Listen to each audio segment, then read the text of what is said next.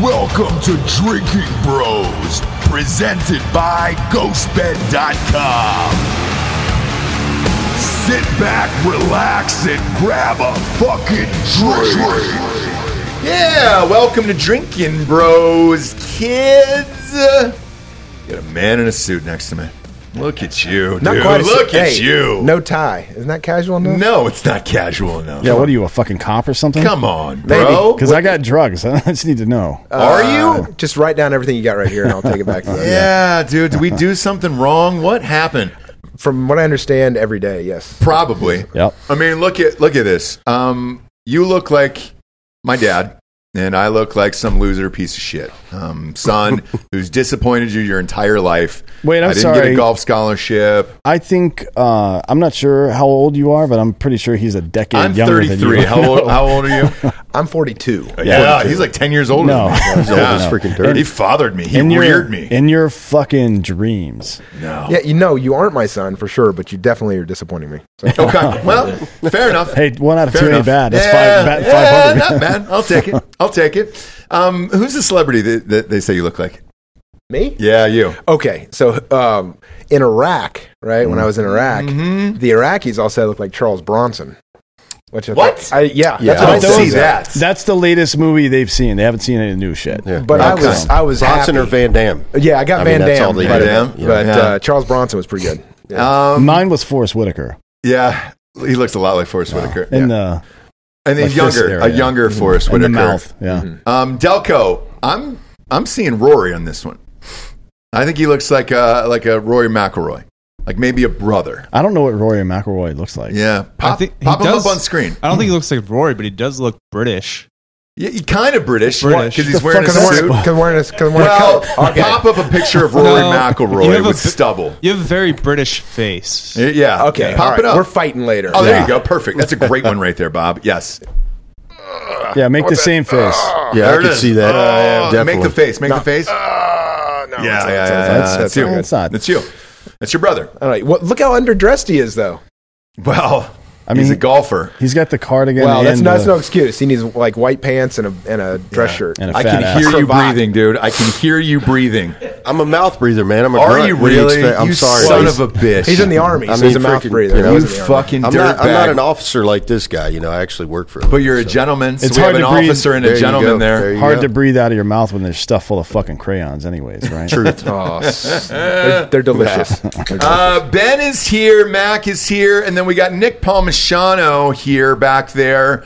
Hello, Nicholas. How are you? Always a pleasure, Ross. Yeah. Hey, you said you would crack open the Hard AF Seltzer on air. You've never had one. I have never had any hard seltzer of any kind because In real life? ever. Holy You're like shit. one of those people that have never watched Game of Thrones. You get to a certain point, and now you're just an asshole about it. Yeah. Like, I've never watched it, and I never will, you piece of shit. Yeah, you fuck boy. Drink that fucking seltzer. I'm gonna do it for you guys. All right, we let's see it. appreciate Let's it. see it. We'll get a live reaction here. 'Cause we've got like And, 80,000 fucked up I'm cans going all over for the studio. peach because this is what you recommended. So here we Sure go. it. Well, I'm a Georgia boy, so I love it. I love it so much. It's good. I'm on board. All right, there you go. Round of applause. Thanks. Get a real, yeah, there it is. That was an easy sell. Thank you. Thank you. I appreciate it. He's an easy man. Have you been to Nick's house in real life? No, You haven't? He's not allowed. I'm not. He's got a fucking awesome home bar. I don't think anybody knows it.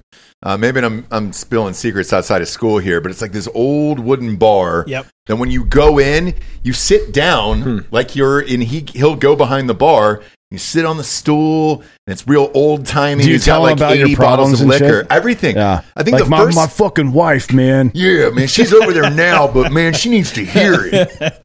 Because otherwise, it'd be DV at that point, you know, domestic violence. Yeah, I built that bar. The first time I was at your house, we were there for, I think, 4.5 hours just talking Yep. at that bar, getting Yep. fucked up. But I enjoyed it.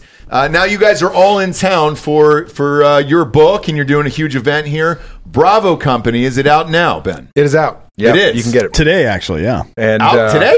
Yeah. Congratulations. Thank you. Ben Kessling's book, Bravo Company is out today. It's available everywhere you can get books, Amazon, Audible. He read his own fucking book, luckily. Proud of you. You didn't- have to. I forgot to ask the last time I saw you, but when I saw it this morning, I downloaded it because I usually read them that way, although I've already read it. But very excited to see you read your own book. Yeah, that was a good experience, and I think it adds something to it. Yeah, it definitely John, does. yeah. I mean, when you're going to do this media tour for the next couple of months, and people are going to recognize the voice, that's what's important. Yeah, For and sure. The voice, the jacket. They'll never see it. I don't think they care about the jacket Nope, or they the sure don't. British face. They I don't sure think they care about it. I don't care about your whole British shit.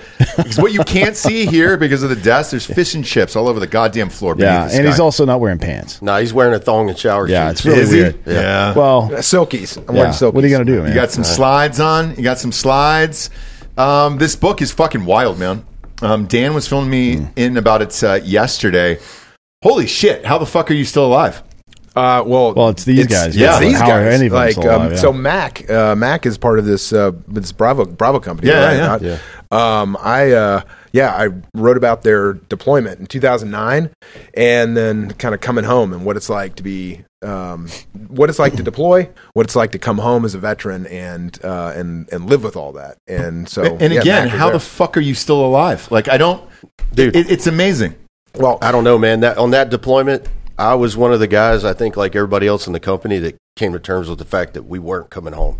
And we're back here, dude, and telling the story. But it's like that thing, man. And I tell these guys now, because that was my 4th combat deployment, and that was hell. And I had been through hell before, but that was like the real hell. And then I, stayed in later. But, dude, like, yeah, this book, the way Ben goes about it, man, and just like it is real. Yeah. There's, I really enjoyed the way you introduced the end of like the scene itself, and then start progressing through the individual characters, and then weave them back together. Yeah. I thought it was Thanks. a really good way to write that book. Well, and Mac said, he said is that this deployment was hell for them, but like for folks who are looking to read this or want to know about it, these guys were in the Arghandab Valley in Afghanistan, right? 100 meters away, or 100 clicks away from the nearest fucking other person. Well, they went on the first part of their stuff. Yeah, they were like they were all spread out, and then and so they're in in the Arghandab Valley, and anybody who's deployed to Afghanistan knows about the Arghandab.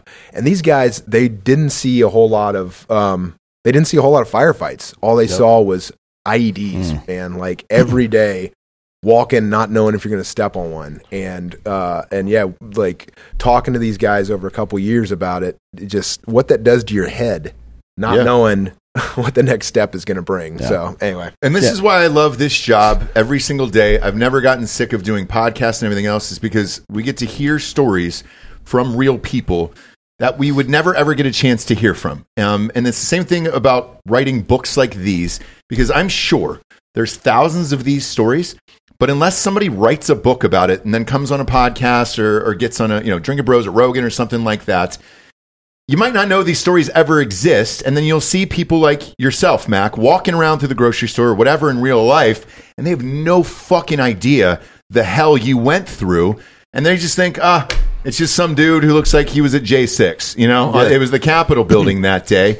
And they have no fucking idea the crazy hell you went through and the miracle it is that you're actually alive today. Yeah, man. Like Ben said, dude, what was so hard about this thing, and I think what is awesome about the book is he talks about the train up, leading to deployment, because we originally told we were going to go to Iraq, and then, we wound up going to Afghanistan. But as a first sergeant, me and my company commander, we push dudes to be freaking meat eaters, man. Your job is to close with and destroy the damn enemy. That's it. You're not there to hug and kiss and be nice. You're there to kill bad guys and come home and take ground.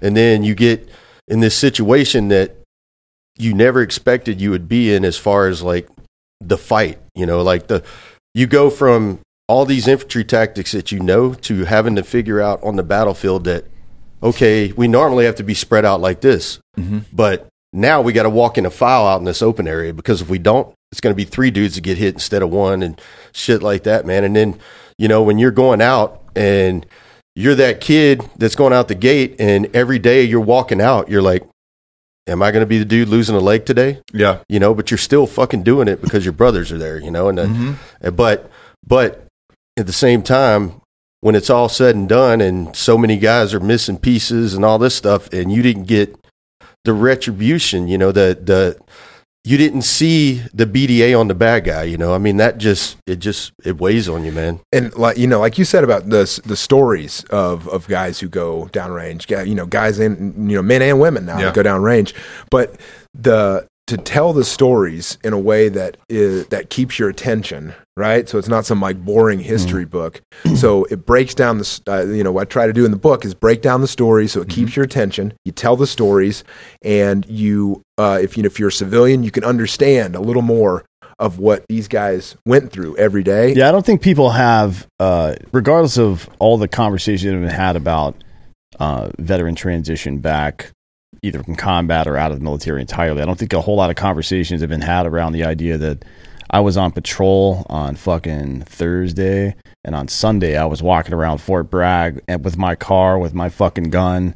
Yeah. You know what I mean? Yeah. It's like a couple of day period there, and to be honest, soldiers would be really fucking pissed off if you just kept them there for a month or two to get them back into fucking human being shape. But it might be the thing to do, to be honest, because what usually happens in that first 2-week period after deployment's over is we all go get arrested, or fucking kill ourselves, or do some other stupid shit. And like, I think that most civilians who have never been there don't understand like the Army isn't made up of dudes who stay in the same unit all the time, and like you deploy and you come home, and like you live in some like barracks all the time and never go anywhere. Like you said, you get back from deployment and like literally you get off the bus, you check in, all your stuff, turn in your nods and all your, make sure nobody lost their freaking rifle, and then everybody leaves and goes on deployment. Risk assessment for the weekend, you know. Yeah, and then they go off and do their own thing, and then the units split up, and like that's a tough thing for a lot of folks who have been in the service, right? Is to like lose that camaraderie immediately after coming back from such a crazy place like the Arghandab. Yeah, well, to go with that, man, like, for example, like me, I came back to the same unit that I was with. Wait, were you just going to say to piggyback on what the captain just said? No, I didn't say piggyback. Notice I didn't say that. Like I said, I'm not an officer, you know. But you are a gentleman. Like, yeah, I am a gentleman. You are a gentleman. Only a gentleman's got this haircut. That's true. But no, man, I came back to the same unit, you know, a couple years later after deployment. I got promoted to Sergeant Major. I left, went to 10th Mountain, but I came back as a Command Sergeant Major to the same unit. And there was maybe 10% of the battalion that was still there from this deployment. And every one of those guys were in some kind of trouble. And the reason being was because, you know, I had first sergeants and everybody I'm talking to, and I'm like, why the hell is this going on with this kid? I know him, man. You know, I knew him when he was a private. I knew him when he was a specialist. What the hell's going on? So I pull him in my office, and every single one of them were like, everybody left, and I don't know anybody here, and they have no clue what we went through. They don't give a shit, you know, and it's not that they don't give a shit, they just don't know, you know, and they don't know the history, and that's why, you know, the way Ben does with this book, like, for example, my wife just finished reading it, and I've never hardly talked about any deployments or anything with her, you know, with all the crap I've been through. And intentionally? Let me ask you that. Intentionally. Okay. Because you think it would bother her, or you just don't want to talk about it? Well, not so much that I don't want to talk about it. I just never wanted to put her in that place, you know, her or my kids, because back in the day, they had to visit me and Walter Reed for months and stuff like that. And then, you know, I kept deploying. But she was able to sit down and read something that's unfiltered, that's real, and, you know, talks about me and the guys. And I mean, the book doesn't shed I'm not a nice guy in the book because I was the first sergeant, but she knows that's because I cared. But she also knows that the reason, you know, I'm close with all my guys throughout my career. You know, we try to stay that, but these guys, everything I can do to bring them together, I do, because, like, I've been through hell. Like I said, we've been on all these deployments, but unless you were in this place, in that fight, like, you got no clue, man. And like, for my wife to read it and tell me, now I know why you were so messed up when you got ready to retire. You know, like, it took me about a year after I retired to finally start facing crap, but I was messed up, man. And it's also difficult to contextualize this stuff for somebody that's never experienced it. You know what I mean? It's different. Like, it's different than any other thing that most people are ever going to experience in their life, because, you know, if you think it's just talking about PTSD, whatever the fuck you want to call it, if And the very first counselors that the military contracted for were teenage rape counselors, right? Because it's like a traumatic event caused this. It's a very reductive and misunderstood, or I'm sorry, it's reductive and it misunderstands what post-traumatic stress really is. But the stuff that most dudes like this, myself, deal with is prolonged exposure to extreme levels of stress. Like your amygdala gets fucked up. Everything looks like a threat. Like your brain is just a very sophisticated machine that distinguishes between threats and benefits ultimately. And when that gets fucked up, everything in your life gets fucked up. It's like your hormones being bad or not getting good sleep. Mm-hmm. Those are things that contribute to every other fucking psychological condition you're going to have. It's hard to explain to somebody. It wasn't just because in the movies it's portrayed as, oh, I just saw my buddy die in front of me, so I'm fucked up for the rest of my life. But that's not what it is. No. It's being switched on 100% of the time. Yeah. So I say that there's one thing we have to move past as like a culture, right? And also, I mean, as veterans too, as veterans of conflict, is we got to move past the template. The template or the stereotype of a veteran story, right? So, you know, nice young guy or gal comes out of, you know, their small hometown, then they go to the army, they go to combat, they see a bunch of bad crap, then they come home and they're broken, and that's that, right? Like that's the template. That's like what we're made to understand is like what happens when you come home, but that's not it. Like. And talking about, you said post-traumatic stress. You didn't say you didn't say PTSD, right? You said post-traumatic stress because that stress it can lead to growth. Also, right? Well, I mean, that's what stress navigated properly does lead to growth. Yeah. Whether it's a good diet, learning new things, stressing your muscles. I mean, that's how it works, right? Yeah. Iron sharpens iron. That's what we believe. And when men and women come home from combat, right, like that, the stresses that they've experienced, if it's directed in the right way, right, and we know how to handle that stuff, it should be seen as a unique skill. Yeah, not a detriment. It's just life, man. You know, like when, you know, everybody's had a family member, like mom or dad or somebody, you know, God forbid, dies. That's a traumatic experience, right? But that's life. Everybody goes through it, and we learn how to like harness it and deal with it because like a family member death is a part of normal life, right? Whereas war brings something extraordinary that we should never have to experience. And the ability to stay calm and get basic tasks done when it's chaotic is a really important skill to have, especially like in internal family trauma and stuff like that. It's exceptionally important because I've seen, and I'm sure you have as well, plenty of wives of newly dead husbands that have no fucking clue what to do. You know what I mean? They have no idea where to go for what information or how to do the funeral, how to take care of the kids now and all this other stuff. Even if they did have a plan, a lot of these people just can't operate in that kind of circumstance. No, because they've never been faced with that kind of stress. And you know, like it's, you know, it's cool we're talking about this because like I was that guy, you know, after I retired. If you're a damn pack clerk and you're living on calf, you know, I was like, you don't deal with the same kind of crap I dealt with, you know, all that crap. But at the end of the day, it's about being switched on 100%. It's about perspective, right? Yeah, exactly. Yeah. I thought in Generation Kill, they did a really good job explaining this, the concept of relative safety, where Skarsgård's character, Brad Iceman, is talking to the fucking reporter.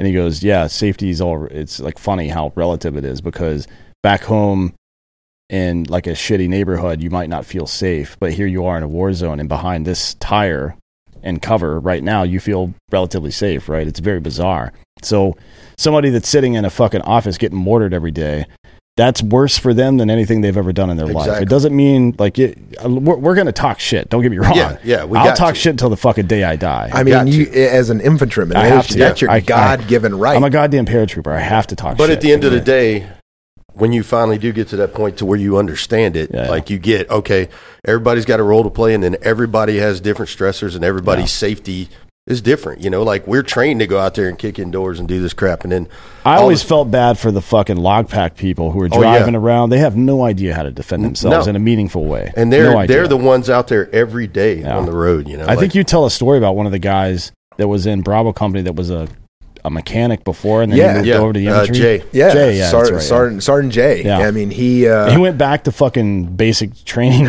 Yeah. That sucks, dude. Yeah, you're, can you- you're I mean, a sergeant. You go back a to sergeant, man. Yeah. Anybody's been in, be like, sergeant going back to boot camp? No, or like, whatever. No, man. And he went, you had to go back to what We is had a it, guy like that AIT or too, whatever. Donlin. One of our guys, Patrick Donlin. You remember him, right? He was in. Yeah. Yeah. Well, remember, He was like a Bico. with these guys, it's funny. Like him, when he showed up to me, I'm like, oh shit, this Yeah. dude was a mechanic, and now I got to put him in a team leader position. Like, what the hell? Yeah. Well, And then- Donlin was one of our cooks, and just like he was like, "Yeah, this is stupid. I'm just going to start going out on like when 2325 was in Mosul and shit. He would just go out on patrol with the infantry guys. They're like, you know what? Just go get your fucking infantry shit because you're not going to cook. Come on. Yeah, I'm just gonna go do. I mean, I'm doing it anyway. Yeah, you might Seagal as was well. a cook. Steven Yeah, he Seagal was. was a Hey, cook. Casey- that was- Casey Ryback. Casey man. Ryback. That's dude. post Navy SEAL time, though. I don't know if you Yeah. can count that. Yeah, Well, I mean, Seagal actually killed people. So Yeah. hate to say it. He's killing himself with diabetes right now. He's fine. You can see him Say that training to all his over the face. world. I will. Exactly, Say that dude. to his face. But Yeah. he's developed a new fighting style where he only sits down. Have you seen this? But I'm not even kidding. By the way, that's the acting style too. So he won't. All the movies yeah. he's doing, he will not stand. So he sits, and they make him shoot from wherever he is, and So they just do like monologues, and like whiskey yep. commercials. And so or- they'll put No, these an are earpiece action in. movies. Action movies. Yep. They're like yeah, Russian. dude, look at Russian, Amazon. There's like a million. Oh, of them there's a on million. there. Yeah. I don't know how I missed this. They're It's all fantastic. funded by Crazy. the Russian mob. Like, not even kidding. It's so Russia it's so and China. fucking bizarre. Yeah, they bizarre, yeah. fucking love him for some Yeah. reason. The Russian chair industry is funding it. So yeah, They're exactly. trying to man. get. They don't like yes. that. Fucking Scandinavia is trying to join NATO, so they're going after fucking IKEA big time. That's the move. That's the move. For you, Mac, though, I always think about this whenever a military book or somebody who has written one comes on the show is when you go through something as horrific as you went through, is it difficult sitting down with somebody and then going back through all these memories over and over and over again? Yeah. Because it's not just the first pass, it's all the edits, too, of like, hey, dude, well, there was this one guy or this one guy, and Well, he you did lost it- limbs. you did it and with Matt through I his did, process. and it was really hard, and there was some things that I didn't think that I got, and it was kind of the heads up I gave Nick before he was working on Tim Kennedy's book, where I go, look, these guys aren't going to want to tell these fucking stories, and you're going to have to ask over and over and over again, and then you'll finally get it, but it's going to be 40 hours later. It's not going to be on the first night for sure. Well, the stuff that's meaningful and relevant to the outside audience might not necessarily be meaningful and relevant to me. Yeah, because exactly. that's my everyday life. That's Yes. banal. For but lack you of a have better to phrase, print right? it for Yeah. everybody else. Otherwise, it's just an inside baseball. Well, that's one of the comments I got this morning for somebody who immediately went out and got the audiobook was that they really appreciated how you didn't just lean on institutional terminology. Like Yeah. you actually explained not just what the acronym said, but what it really meant. Yeah. Or if you use an acronym, like sometimes I use an acronym, but it's like you use the acronym for like the sake of the acronym to show that it's being. It's like it's supposed to be like inside baseball for that hot second in the book, but like there's no reason to shut people out of learning about this stuff just because you want to. Yeah, when you want to tell your story and like make sure to close everybody else out. No, it's like, you want the book to be for the world, but for you, what was it like reliving all these memories? Well, I mean, for me, it was some of the things were like ridiculously hard. Ben knows that, but Because 3 guys were killed. yeah, 3 guys were killed. We had 11 amputees. Was it 40%, 45% of the company had Purple you're Hearts? coming up on 50%. Yeah. For me, I really went through a lot after I got out, and people think it's because I was wounded or this or that. And what it was I came back to Two Fury as a CSM, and what I was able to do for all those years after 09-10 is lock that back in.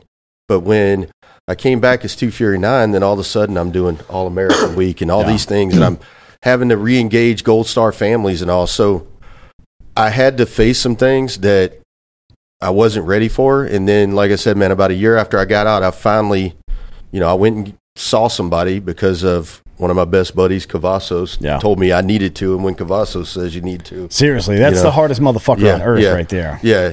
He's like, Mac, you need to go fucking talk to somebody, dude. Yeah. So I did. And I was able to face some of the things.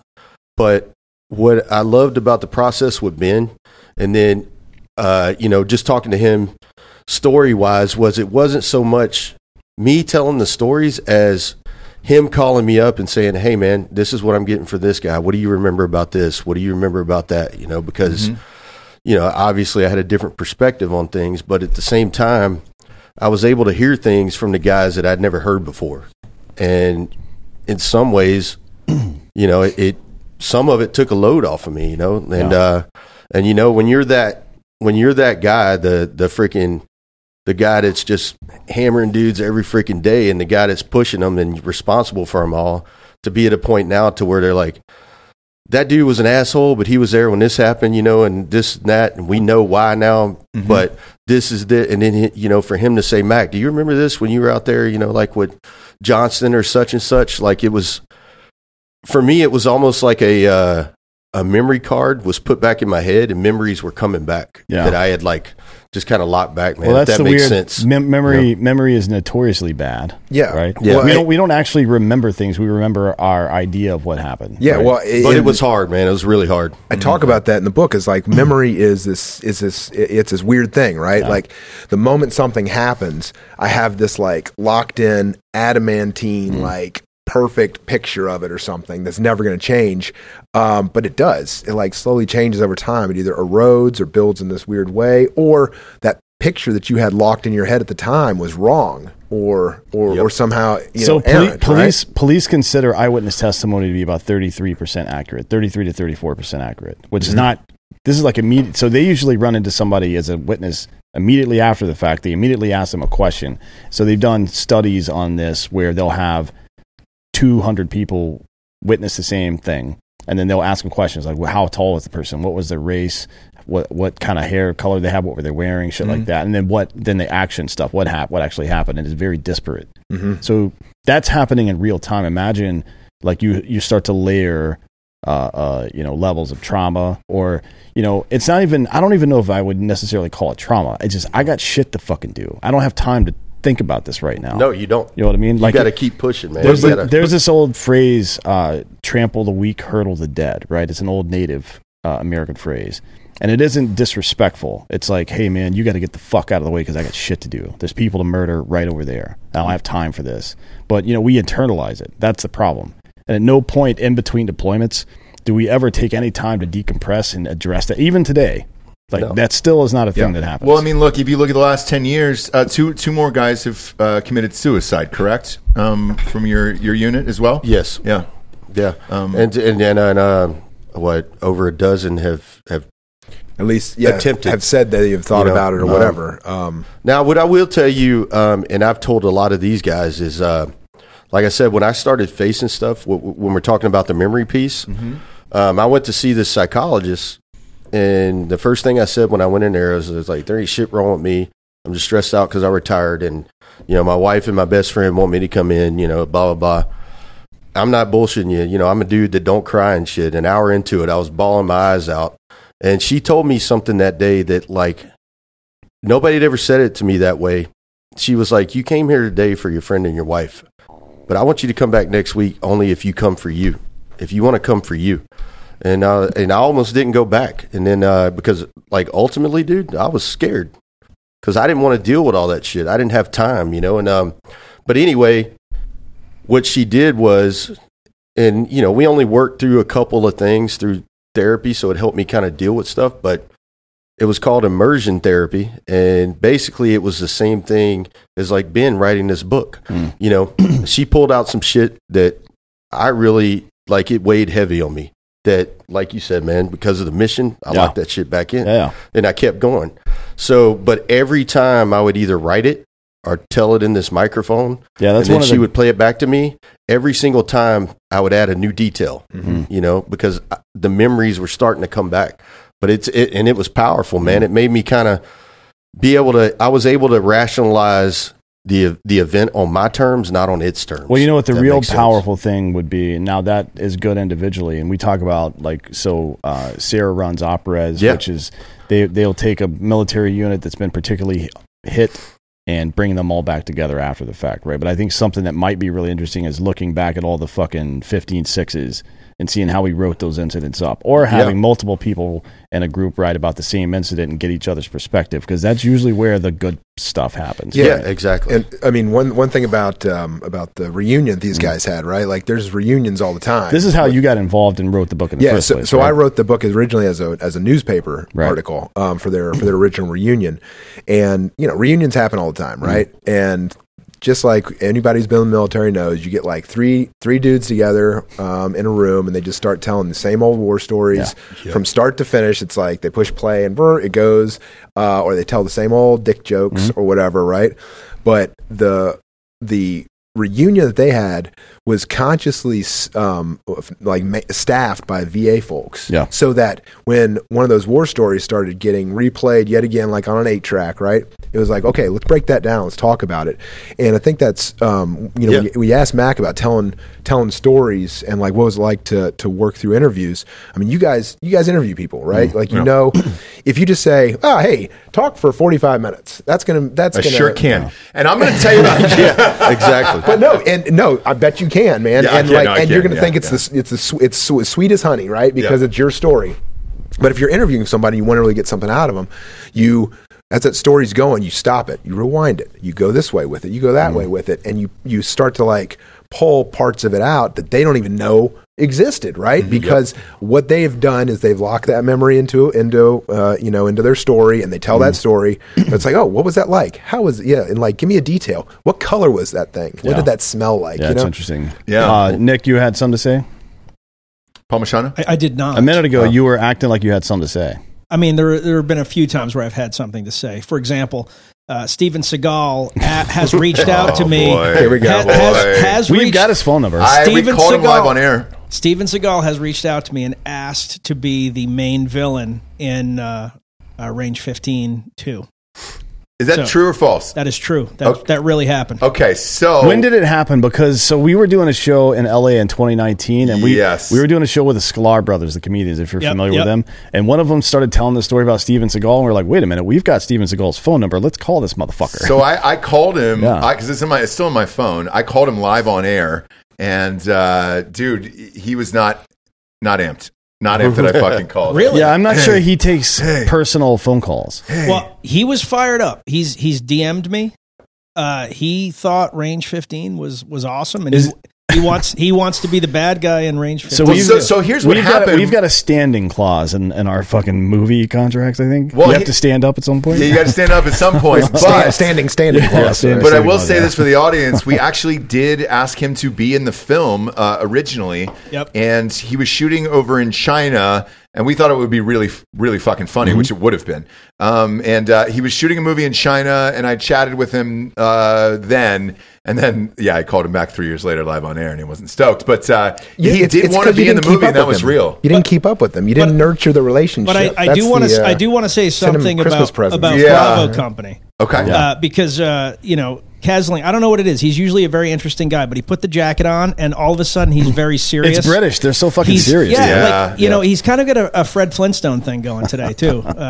But the book is awesome because most books end, with like the battle's over, everyone goes home.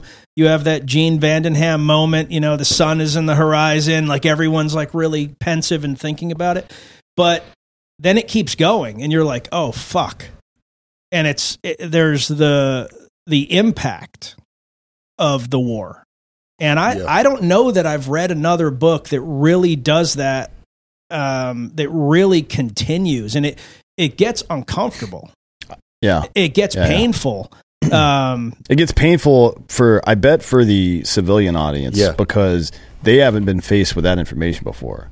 Like you haven't lived a couple of years with a person.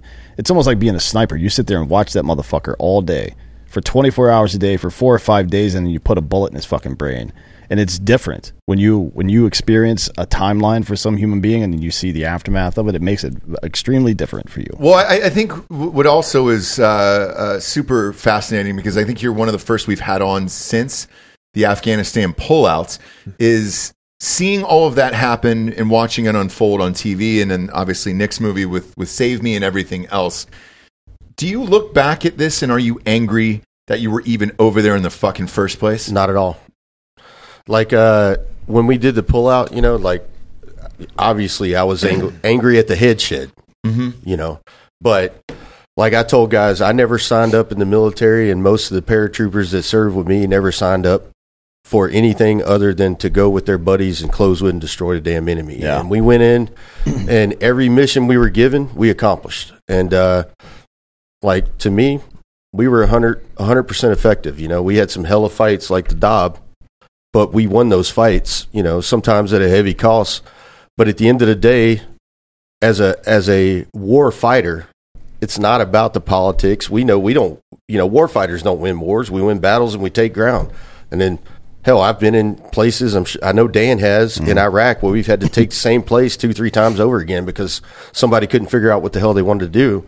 But, you know, I had guys hit me up a lot when that happened, like, was it worth it? Yeah. Was it this?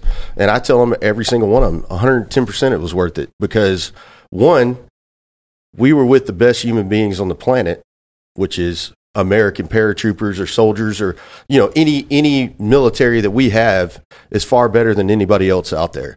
And then two, you know, we kept the wolf at bay for 20 years. Like my family was safe here. You know, since September 11, what happened here? Nothing.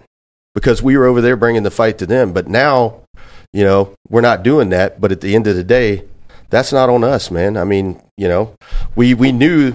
Anybody that knows any history of Afghanistan knows that, you know, to win that war, it's going to take a lot longer than 20 years, or you're either just going to have to own the country. Well, I mean, you know? you don't win that war. No, you don't. It's just like Thailand is the only country in Asia that never got taken over by anybody, Yeah. right? And Afghanistan will never be taken over by anybody else. I don't dispute that at all. But at the end of the day, that's not. I don't give a shit, man. To me, it was like I'm there with my boys to close with and destroy the enemy and do a job and do it well and bring everybody home to the best of our ability. And what I told guys, I'm like, if you know in your heart that every day you went out there and brought it, then the only thing you got is to be proud of what you done. You didn't fail shit. I kind of went off on a general. I'm not going to say his name. He didn't know he had a retired sergeant major out in his crowd. But a guy, this was an event I did, a guy asked him, because he was a guest speaker, and this is right after that, he's like, well, what would you tell the soldiers, you know? And what he kept saying was, well, we failed. And I stood up, I was like, we didn't fail shit, sir. You did. You know, the soldiers out there, I was like, what you need to be telling these guys is, hey, you did what you were asked to do. And that's it, you know? And that's the problem is these senior leaders they're not stepping up and saying, hey, man, you did your fucking job, you know? Be proud of it, you know, and now you're still here. So bring those guys back in. And then one more step to that, man. Well, hang on. What was his response? Oh, his response was, well, first off, I didn't know you were a sergeant major. Secondly, I told him straight up, I was like, you know, he was like, well, what about the people of Afghanistan? We failed them. I'm like, well, you might have failed them, sir. I didn't fail shit. I was like, because nowhere in my mission statement was I there to fight for the people of Afghanistan. I said, now, on a strategic level, yes, you know, but the we is you, not us. Right. You're just performing the act itself with the orders that you've been given. Yeah, exactly. So you failed everybody by enacting that, and if you had a different plan, you should have fucking done it, right? Yeah, exactly. But at the end of the day, it's not a we thing. Like, it should be, you did your job, kid. You know, you signed up when other people wouldn't. Yeah. If you're in that top 1% or 3%, be proud of that. Well, shit, man. this is conversation is how you know there's no legit leadership in the military or political brass in America anymore, because wins are us and losses are me when you're a fucking leader. Right, you eat last. Every loss is mine, and every win is ours. That's how it fucking works. That's the only way it works, actually, because that's all those guys have. Like, they can you can talk about strategy and execution all you want, but all the guys that actually do the fighting care about is that right? That whether we won or whether we lost. So you never show them a loss, no matter how bad it is, if you're a fucking good leader. So why are people talking like that? Because they're fucking cowards. Because they're fucking cowards. They're not owning it. You know, I got a saying, you're either a me guy or a we guy. And those guys are me guys. And, you know, You know, some of us when we got to those levels, we saw these type of things, man. But it's, you know, what we have to show these guys, and I'm telling you from an old dude, you know, I only did 25 years, but I'm a retired CSM out of the fucking Bragg. Dan will tell you I was an asshole because I gave a shit, you know. But at the same time, if we were fucked up, I owned it. You know, any decision that was made in this book for our guys to go out, and when we got hit, myself and my commander owned it. You know, that was our decision. If guys ask me why, because I fucking said so, not because I wouldn't say because the commander said so or whatever. And when you get to those levels like that, it's like, dude, just own the shit. Say we fucked up. You know, it's and because let these guys know they did their job. There's no honor in those classes, in my opinion, because it is a matter of, again, yeah, accepting responsibility is part of it, but knowing your role. So outside of the strategic, your role as a leader in the military is to make sure your people are prepared, right? Not just prepared to fight, but prepared to deal with the fight. We would never treat our weapons the way we treat our soldiers. We would never fucking take a faulty weapon into combat before fixing it first, right? Hey guys, real quick, and I hate to interrupt a show like this, but we do have some sponsors that keep us on the air and keep the lights on. First and foremost is ghostbed.com/drinking bros. Get a mattress, get a nice mattress and an adjustable base, and join us for the live show on YouTube November 8th for the midterms. You can go all the way up in that thing on the remote control. If you hit book mode or TV mode, it's 2 different settings, but it's nice. It's got head-to-toe vibration in it. It's 40% off when you bundle that with a mattress, adjustable base, and a mattress. Boom, you're good to go. They also have split kings there. So let's say you want to watch TV, but your wife wants to sleep, or vice versa. Comes with 2 different remotes on that, and they offer that option.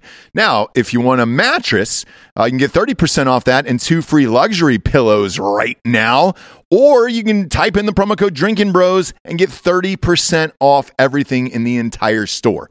So let's say you already have a mattress, and maybe you want just an adjustable base. Or you have a mattress and you want some sheets or a cover or a weighted blankets.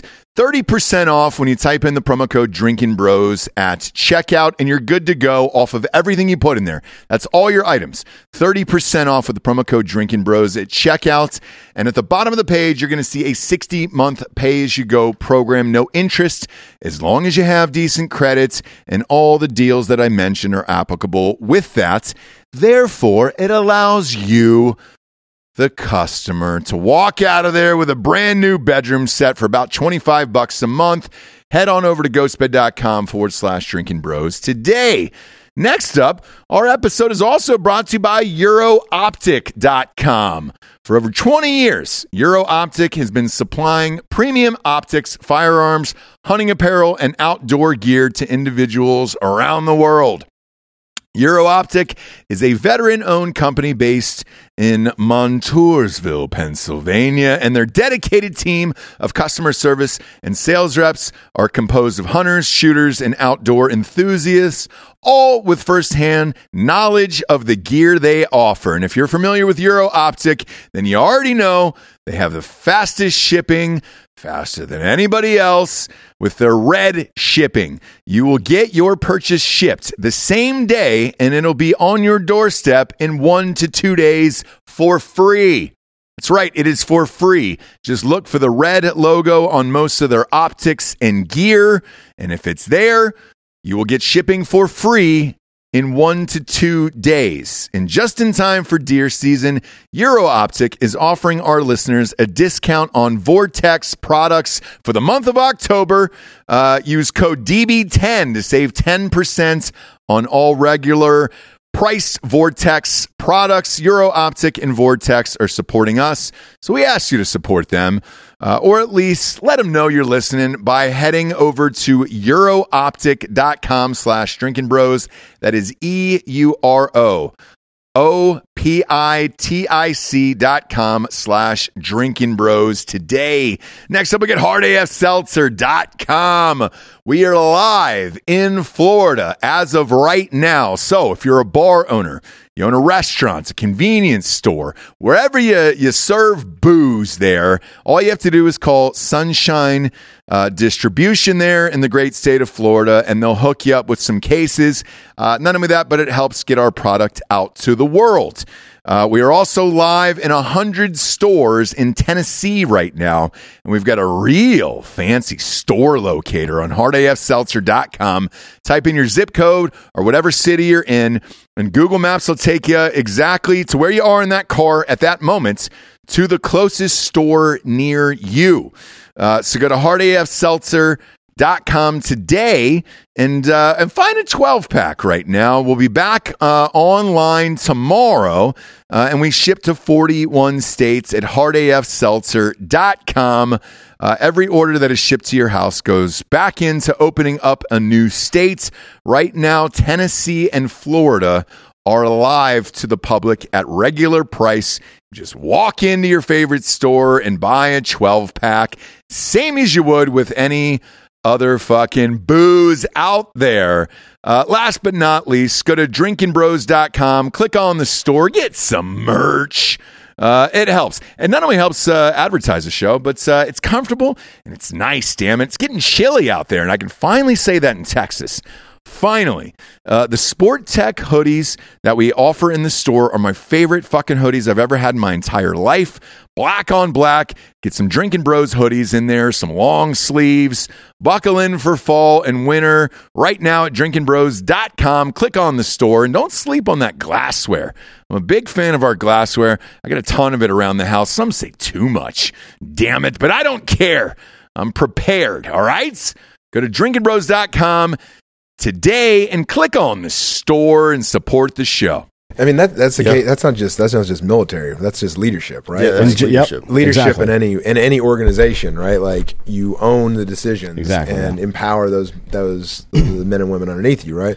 But like you said, like preparing people to go to war and come back. I mean, that's a very hard thing to do, right? Like, it is, and owning it. yeah. You know, But like, I mean, how do you do that? Like when Matt comes in as a 17-year-old to his recruiter's office, he doesn't sit down, and the recruiter's not like, all right, we're going to get you ready to go to war, and then I'm going to explain your VA benefits right now before we send you to boot camp. Like, and it becomes a very difficult thing to like, oh, well, when do we prepare for people to get out? Like, and I think that, I'm not telling tales out of school. The military has some work to do on preparing people to get out. But the work isn't going to get done because there's no motivation to get it done, right? I don't think so. There's no incentive. These motherfuckers care about the next promotion. I don't give a fuck what any of these guys say about. I care about the guys and all that stuff. I don't believe one of them because I've never seen one of them actually put it on the line.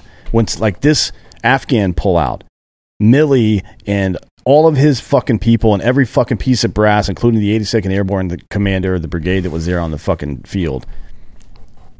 Everything, execution-wise and tactical-wise, was fucked up. You don't ever pull your fucking air superiority before you get your people out. Nobody would agree to that. So why did fucking Lloyd Austin and Milley let that happen in the fucking first place? Because they have no fucking spine. That's what happened. And they didn't care. and then, Well, no, they care. I mean, to be as a fair- human being, they care, but there's no fucking spine there. State You fucking nah. The State Department didn't pull Bagram Air Base offline. That didn't happen. The fucking DOD did that shit because the president told him to, and the DOD should have told the president to go fuck himself. And if that didn't look, how many people resigned to not keep Nixon as president? Right? Person after person would resign because they're like, no, I'm not doing your fucking dirty work, dick. Right? And these people they're fucking cowards. Milley is a fucking coward. He knew it was wrong and he did it anyways. And it cost people their fucking lives in Afghanistan, right? Remember, he's not an operational commander, though. That's right, but he could have fucking said, hey, he could have gone to the press and say, hey, this is wrong. Yep, he could have done that. Could have He resigned. could have There's a done lot of that. things he could have done. He didn't But do shit. I do think, though, And he also lied to the fucking president of Afghanistan and said, oh, no, we didn't do that. I do think you're fundamentally right when you talk about, the issue is you probably have 20 years where if you did a poll and you looked at every OER from 05 up over 20 years, every single one of them was like, oh, we made great progress. We did a phenomenal job, and we're turning the corner. It sounds like a politician. It 100%. Well, it is. Well, that's what Well, happens. you have to that's be what when happens. you get to that level. It's Yeah. the OER process is basically like writing your own resume. And so, my like, opinion. you know, 20 years of that, and like nobody actually is honest in saying, like, hey, this actually isn't working. We're But actually not solving To the his problem. credit, Milley did tell the Pentagon and the president that the Afghan army was probably not going to be ready for this Yep. shit. Well, yeah, I mean, everybody knew that the Taliban had already taken over like years ago. But the problem for me is, truthfully, I could give a shit less about how we pulled out because I knew it was going to happen anyway. My issue with it is the fact that we, as a nation, on a senior level, have made these kids that were over there fighting this war for 20 years feel like they failed something. And they didn't fail shit, man. And that's the important It's not. part It's of not it. just that they feel like they failed something. Most of these dudes that spent time in Afghanistan know a couple of people and their families that died as a result of this shit. Oh, yeah, probably, yeah, right? yeah. No, yeah. That's the difference. It's at a very fucking personal level for us because that's what it all gets reduced to. Like, people don't go fight wars because they care about the things that politicians say. No. They protect their family. It's kin selection. They decide who their family is going to be. And when they get there on the ground and they've got a great Terp or a great fucking A&A guy or whomever it is and his family, that becomes their fucking family now. And it sucks just as bad to lose that person because of their incompetence than it would to lose an actual member of their family. It fucking sucks. And I mean, for writing a book, I wrote about a company, which that's not a very big military unit. That's a pretty small military 140 unit. people, give Yeah. or take. So, or take. and I wrote about a company because it was something that you could grab onto and get some sort of ground truth to, like. Because these people live in an area about a third the size of this room, basically. and they're for 15 fucking months. and where they're Yeah. patrolling is like the size of a city block. Our Right. our AO was like a total of I think 8 clicks square. It's like 4 city blocks, Yeah, like give or it was take. small. But like figuring out all the machinations of the Afghan Yep. pullout and stuff is just it's beyond the scope of really being able to get your hands around until Yep. you have some definitive history. So like who knows when we're going to find out the real truth of what the hell was happening during the Afghanistan pullout and all the decisions that were made. But like being able to write about a company and, like Max said, talk about these guys at this level, I was able to do that. And also at the strategic level, you can actually get some traction talking about that if you're willing to focus on like a small sliver. So like if we're looking at the Afghan pullout, like, oh, hey, why was this Marine unit there? Why were they on the walls? Why whatever? And for me, what I find interesting is twice during this conversation, you referred to yourself as an asshole in the book. Yeah. And that you were an asshole while you did that Yeah. job. Well, there's Now- a chapter called Mac the Hard Ass, I think. Right, so. but I think because we've done this show for, I don't know, 7 years at this point now. We've interviewed everybody on the planet. I don't think you can be great at your job and lead people without being an asshole. No, and that's truth, man. Like I did a podcast not too long ago, and I said something, and some of the guys in the military now told me it resonated with them. And I said, look, man, leadership, if you're doing your fucking job in a combat unit, is a lonely fucking place. And they were like, what do you mean? I was like, because if I'm in charge of you and I'm your fucking leader, I'm not your friend. Right. Because I need to make decisions from this, not this. And if I'm making decisions based off of this, I'm not any good to you, and I'm not that level-headed guy on the ground when shit hits the fan. And somebody was like, well, I don't understand that. I'm like, look, what you have to understand is if you're that leader, you're the guy that, even though you were that kid that got yelled at for the same shit, if you see a kid walking, his uniform fucked up, you scuff his ass up. Well, let me ask you this. Yeah. Who's the asshole? The guy that fucking stands by and pats you on the back while you jam a fucking knife into an electrical socket? he's a Or the fucking guy who turd. slaps it out of your hand and calls you a fucking idiot? Well, it's funny, man. So while we were in the Like, we're not Argonauts, playing games. We got fucking war to do, man. and it's like, dude, look, the guys that, and I can tell you the greatest thing for me with all the shit that I've dealt with, and I reached the pinnacle of where I wanted to be. I never thought I would be there, never even tried, but when I got there, this was like where I wanted to be. But to have these guys that, for lack of a better term, I mean, Ben knows I was the guy, putting my boot in their ass every day, telling them, fucking, you're walking out there, you're fucking doing this, you're doing that. For them to still now, want to be in my life, you know, and know that. Isn't that funny how people like you and Cavazos, who are notorious asshole motherfuckers, are the most liked after the fact? Well, that's because, it should be pretty telling, right? Yeah, I mean, you know, at the end of the day, I'll tell you, man, like my last like year in the Army, I was at the point to where I was so tired of being that asshole, you know. And what's great for me now in my life, I've been retired now for almost 6 years, but the fact that now I can be this guy's fucking friend, you know? Yeah, I can still joke around, you know, we can do the first sergeant major shit, but I can be his fucking friend, you know, like, because at the end of the day, all I give a shit now is that he gets out there and he lives a fucking happy life, and he does it for him. And you can be his friend, but you're also, because of that pinnacle that you've gotten to, right? And I mean, this is so important for like every veteran out there who's been to combat to realize is like, because you have the ability to open that door, right, and help other people through, like you're going to be able to help folks, because that's a responsibility now. Yeah, right. And like, I think that's the thing that's missing from this fucking veteran suicide and depression debate. We've talked about it on the show yesterday. Men who retire before, like at 65 instead of 70, die at an 18% higher rate within 10 years. Guys that retire at 62 instead of 70, it's 19% more likely that they will die within 10 years, right? So even a younger person is going to die more likely within 10 years than a person that's 8 years older than them, because they have no fucking purpose in their life anymore. It's meaning. Yeah. You got to make meaning with your life, right? The purpose of life is to find the purpose for you. Whatever makes you super happy or super angry, typically is going to be what you need to fucking address. You either fucking enjoy the happy parts, or you go find a way to solve the fucked up parts. That's what it is. You know what you said, man? I hit this a lot with everything I'm on, man, and I throw shade at my peers. Because, all right, we were that fucking guy in the military, right? Mm-hmm. But when you get out, man, you gotta, now you're that, if you were that guy, man, then now your responsibility to lead by fucking example is show them I'm just as fucked up as you are, man. Yeah. You know, like, and I'm trying to figure this shit out. But guess what?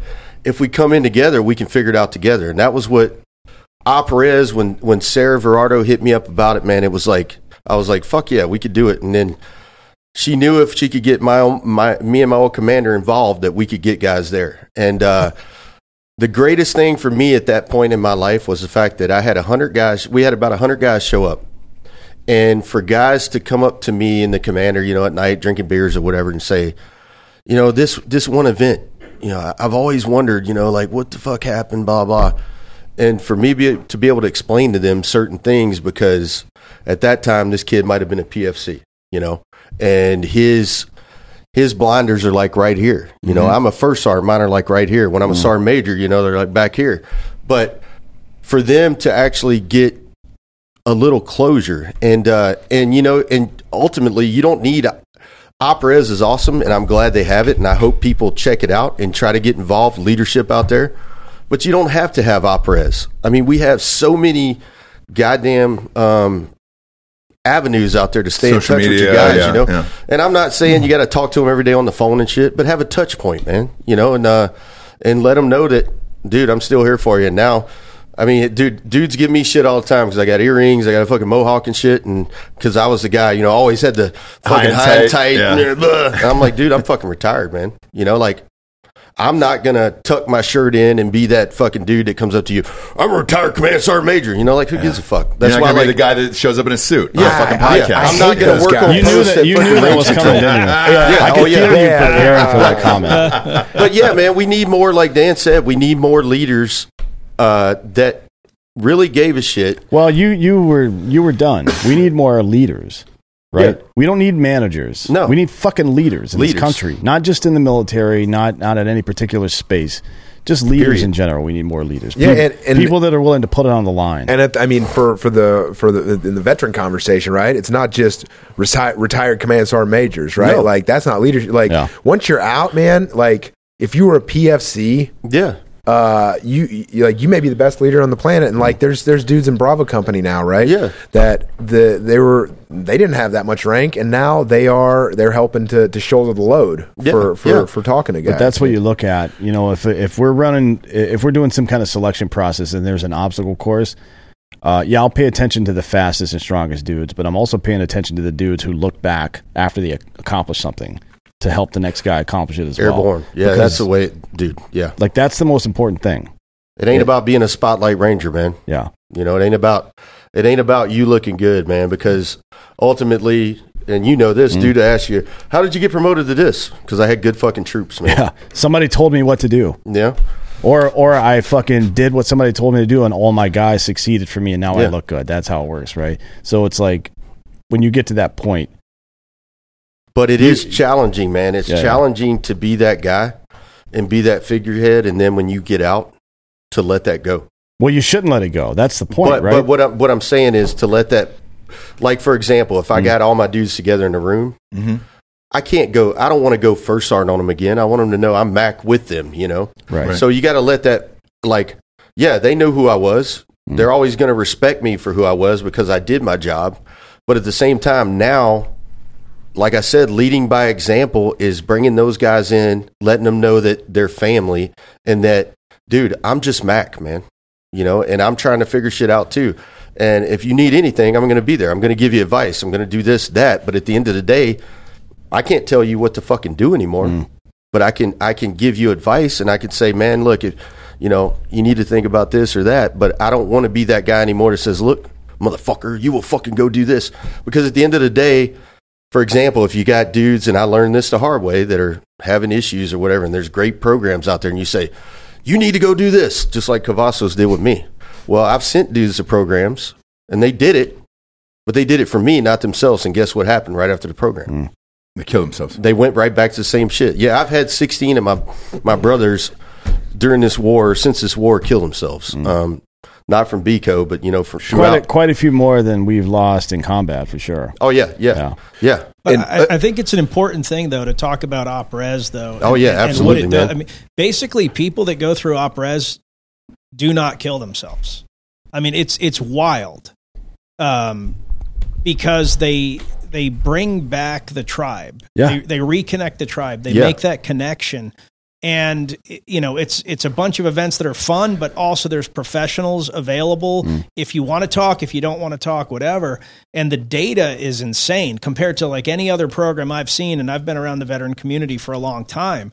Like units that go through op-res do extremely well. And so like if you're out there watching this and you used to be a leader in a unit, or even if you weren't, like consider reaching out to the Independence Fund and doing it, because it has a profound effect on units that go through it. And if you got any questions about it, hit me up, man, because like I would tell you, those 100 guys, when they left op-res, like we were back to being BCO again. You know, like it was like Ben was there. They wanted me to be First Sergeant Mac again on stage. I'm like cussing in front of senators and shit because dudes miss that shit. And then we were and since then, since op-res in 19, BCO has stayed in touch, man. Like the guys keep those touch points, man, and that's what's important. I mean, Dan, you said something I thought I want to reach back on, which is you said you know, a lot of people are told to kind of forget it or drop it, right? Like and move on. Yeah. Well, that's the worst thing you can do is forget about those experiences or try to move on from, because they're part of you. Yeah, It's you like, can't forget that shit. it's like leaders like Mac and the company commander for Brian talk about this in the book, right? Is that they can't forgive themselves, because that's not allowed, man. No, You're not you allowed. can't. You're not allowed to forgive yourself. You're allowed to understand why you put men in harm's way in that way, or maybe how you messed up, right? Yeah. You're allowed to understand that, and coming to self-understanding is important. But as soon as you forgive yourself for it, then you forget about it. Yeah, exactly. And you don't feel like you owe them, and anymore. you don't want to forget it. You know, Yeah. Ultimately it's painful, but you know what I say is, like, for me, you want to be able to remember on your terms. So, you know, like I told guys, don't let it sneak up on you. You know, own it. You know, because if you talk about it, you're going to remember it. And the more you talk about it, the less power it has over you, the more you have over it. And the more you remember it on your terms, not on its terms. And that's a lot of our problem is, and I will say this too, you know, at least for me, I've seen a lot of guys and I've had to jerk a knot in their ass, because a lot of veterans, combat vets, do get out, especially when the war was raging. They got out, and, there's so many organizations doing all this great shit that they felt entitled. And what you have to make guys understand, and I know it sounds weird, but nobody owes you a fucking thing. Mm-hmm. We all signed up. Nobody made us do it. Now, the people that want to help you, that's great. That's bonus. But at the end of the day, you have to freaking get out there and do you, man. Well, it's just not the right attitude, yeah, right? You can't have that. We've defined our lives through struggle and sacrifice and service of other people, and you think, you're going to flip it and become a victim all of a sudden? Yeah, exactly. It's not a matter of whether you deserve it or not. It's a matter of it doesn't fucking work. Yeah, you know what I mean? This is not new. Fucking Hindi talks about this 3,000 goddamn years ago, and Gandhi quotes it. If you want to truly find yourself, lose yourself in the service of others. That's how it fucking works. Yep. That's how human civilization came to be a thing in the first place, is that we need each other desperately, and nobody knows that better than the American warfighter. Yeah. Right? So why do we continue to ignore it? It doesn't make sense. That's a perfect way to like put it, man. we are our brother's keepers, right? Mm-hmm. Yeah. And we're all in this like no man's an island, whatever garbage mantra you want to put out there, but it's true, man. Like, nobody's in this alone, and the only way to have meaningful experiences in life is through other people, right? Whether it's the team you have in the military or whatever you're finding your purposes outside. Well, dude, like I tell dudes, it's like going into that fucking house you just kicked in the door. If you're the number one man, that target pops up, he's your target. But if he hits you, your buddy's right behind you to support you. Same thing if I'm a maneuver element and I'm maneuvering, I got a support by fire element up there. But at the end of the day, me as the maneuver element right there, I have to face what's in front of me, but I'm going to need help. Yeah. But I have to know that I have to face it. And one of the other big problems we have as a community is we are great at helping everybody else because, like, selfless service, all that shit. But, Rudy Reyes and I, we were on a talk one day, and he said it best, man. He's like, the other thing we have to teach young guys now is we kind of have to almost be self-centered a little bit when we transition out. And by that, you have to understand that, dude, I got to do some shit for me. Yeah. At the same time, none of us are ever going to stop being who we are. But, like me, for example, I'm at the point in my life to where if it feels good, I'm going to fucking do it. If it don't, I ain't. And I tell guys, I'm like, when you get out of the military, you transition, you got to make a living, you got to have a life. But at the end of the day, do it till you can find something that makes you happy. And sometimes it's not a job. Sometimes it's doing operas, it's doing whatever. But at the end of the day, it's you have to ID something within you. And then we are all here as your brothers to still be your family and back you up on it. But I can't help you if you're not going to help yourself. And that was my problem. I mean, it's like a drug addict, right? Like, you can't force somebody to go into recovery and make it meaningful. And in a lot of ways, this is an analog for recovery because you're trying to retrain your brain to think like a normal fucking person and not somebody that's under constant stress of death. Because you can't have a good relationship with your wife and children or your husband and children or anybody else if you think the way that I think in combat. It just won't fucking work. It doesn't work. And to that point, let me ask you this. When you retired, was there anybody you called from your unit and said, hey, I fucked up and I made a mistake here and I hope it doesn't ruin the rest of your life, or you think about it the rest of your life and it was my fault, not yours? Well, I would tell you, I did that with a guy's mom before I retired. And it was because I took the unit and as a sergeant major, and I had to face her as a Gold Star mom, and something I'd never faced, and it was one of those, it's in the book when I totally just dick him down one day and I crushed his soul, man, because he wasn't doing what the fuck he was supposed to do, and I did my job, but at the same time, the way I pushed him and the way I said things, I felt like it was all me, the reason he pushed himself out there and got hit that way, because he was like, I got to show First Sergeant, I'm still fucking number 2 squad leader, whatever. And it was actually in another time after I retired, but with her, it was, I started to say, like, literally, and I couldn't even say his name at that point. And it had been... Because it hurt? Yeah, because I blamed myself so much, man. Like, and she literally told me to stop, and she gave me a hug, and she was like, he loved you. and everything you did, you had the right intentions. Even though if you made a bad call, guess what? You're a leader. Sometimes that happens, but you own it, don't you? And I was like, yes, ma'am. Yeah, but you got to as a leader, Yeah. right? Like you've got it's people get this idea that like a tough, resilient leader somehow lets the tragedy roll off their back like a duck, and it's not true. No, you can't. You have to put that face on in public, but you need to force yourself to feel every bit of anxiety, every bit of pain, because it keeps you from making stupid fucking mistakes. Like you have to come to terms with that anxiety and pain and regret and all that stuff so you can make good decisions in the future. Just like one man is dead, so am I going to let that kill 3 more? That's the decision you have to make. It's not one man's dead and now it's time for me to fucking whine and cry about it. It's like there's still work to get done here. Well, But were you surprised at her response? Yeah, very, man. Because I thought she hated me. I did. But it very rarely works that way. No, but that's the way, and ultimately that's the way I wanted her to feel. Yeah, because you in your minds had gotten her son killed. Yeah. And losing a child is probably you know, the hardest thing in the world. And it was like the same thing. Right after I retired, I went up to Washington State because I was doing an event, and one of our guys, Ben, read the excerpt about when he got killed, and about his dad and all.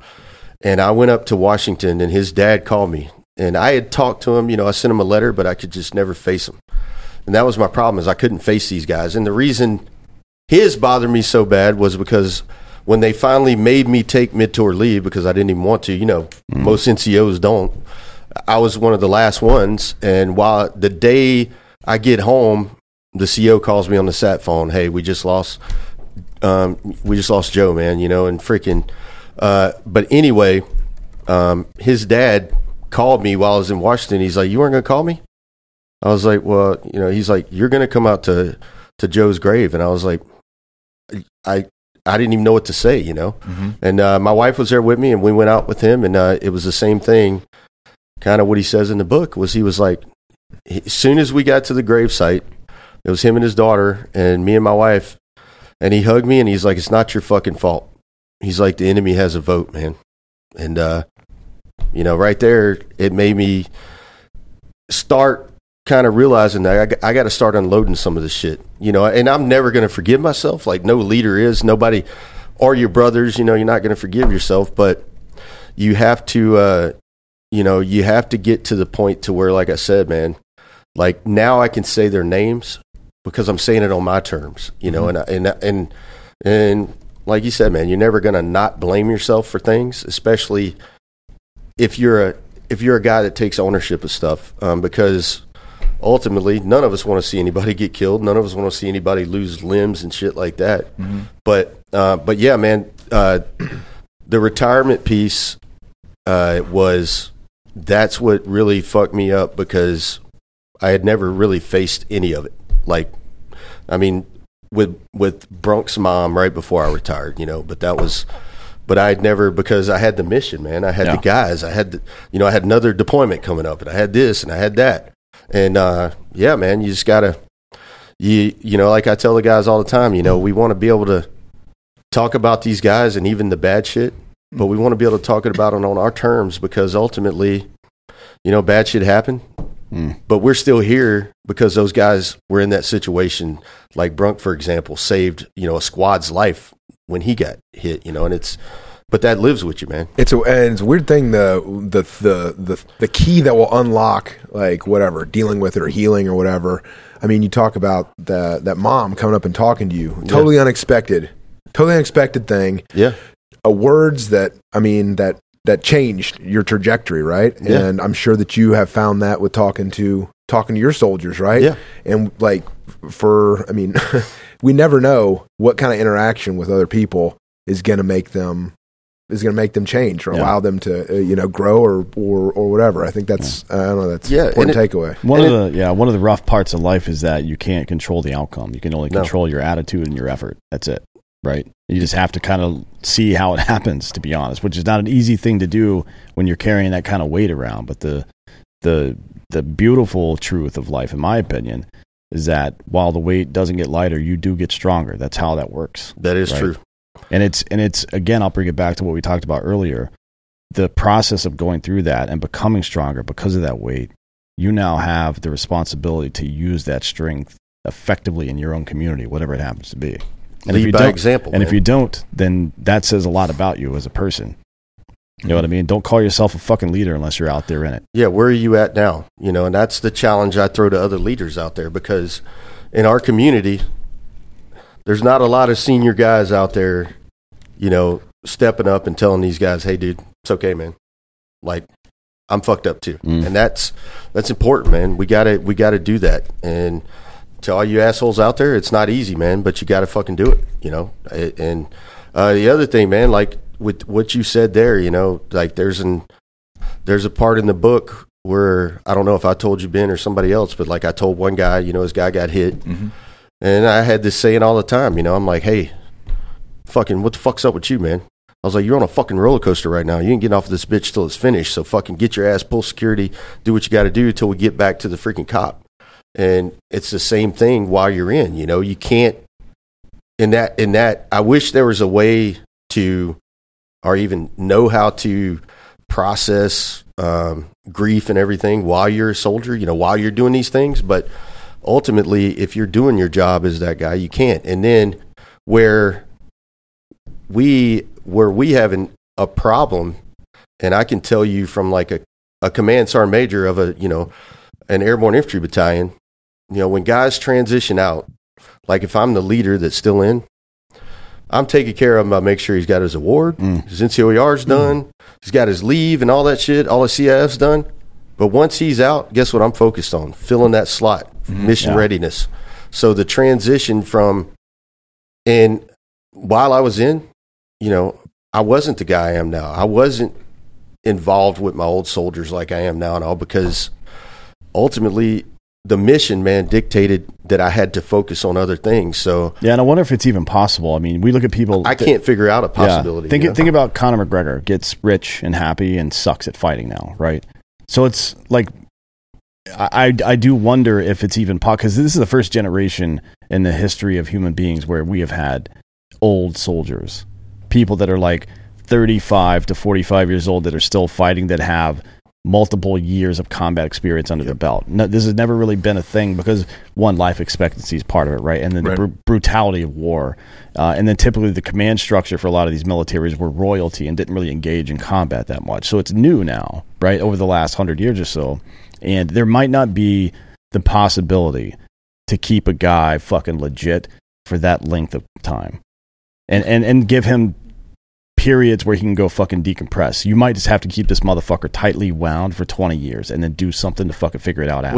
Well, speaking of which, I mean, dude, you were 25 years. Yeah. How do you get out of that and retire and then become a normal guy where you're just like, well, fuck, that was one part of my life. Well, what am I going to do now? There's no way to become a normal guy, man. I mean, that ultimately, right? Like, you can't. What I did was I did the classic retired guy thing. I got out, went balls to the wall, just busting my ass working, focusing on everything else but this.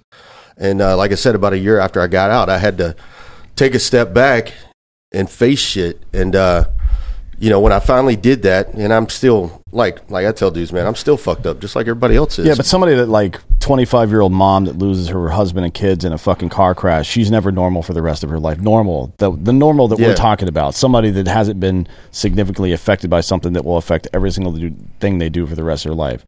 So how does that person get back? It's the truth. You don't become normal again. No, because but nobody does. Like, every fucking experience that you have tailors not just your brain, but also the lens through which you see. You know what I mean? And every experience you have after that, it's going to be affected by this. Well, like, dude, like I started helping out a nonprofit called Heart Support last year. They're big in the civilian space with mental health assets and all, and they do great stuff, man. And I got asked to help stand up Heart Support vets. They want to take what they're doing and put it in our space.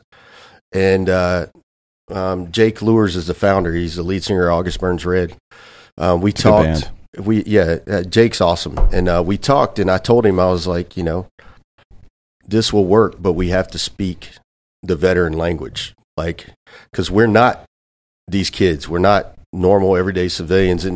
But what I think is important too, though, because you kind of alluded to it, is what I'm going to do with Heart Support vets is kind of do what they're doing, like a train the trainer type thing.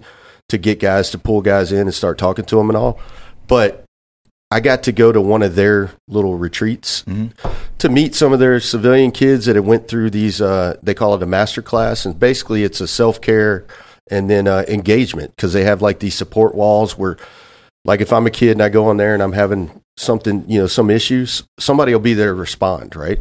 And I went there like, nah, these kids ain't, you know, and there's no way they have the shit. But when you talk to some of them, like, at the end of the day, just like you said, man, you know, the trauma is freaking trauma, and the injury is the same, you know, but how you like what I wrote into this Heart Support Vets thing when we put it out is we want to do triage, healing, and purpose. But like I said, what's triage, man? What does that mean? That means IDing what the hell's going on. You know, what's the healing part? You know, because for them it's touchy-feely, you know, everybody.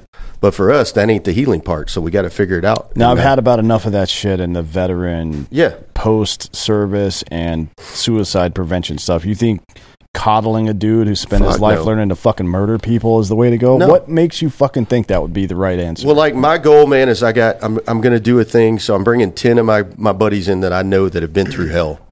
And we got some counselors and all that are putting together this curriculum. But me and another guy, he's an old artillery guy, this guy named Dave, we're gonna do a train the trainer, and we're gonna push it out. And then my challenge to them is to go do the same shit with their guys. But it's the self-care piece is me telling you, like, oh, woe is me, man. No, fuck that shit. Man the fuck up. Nobody owes you shit. You know, the language that guys need to hear. And you're a machine. Fix the parts so the machine works. But I'm here to help you. But, and I mean, the woe is me thing also is, I mean, we talked about this, Mac, and I talk about in the book with you is there's all this like one-upsmanship with trauma, right? Like, oh man, my PTSD, it's so much worse than yours. I'm right? at like a 7.5. Right Yeah. Like, what does that even mean, man? You're at best a 6, so you don't rate like I do.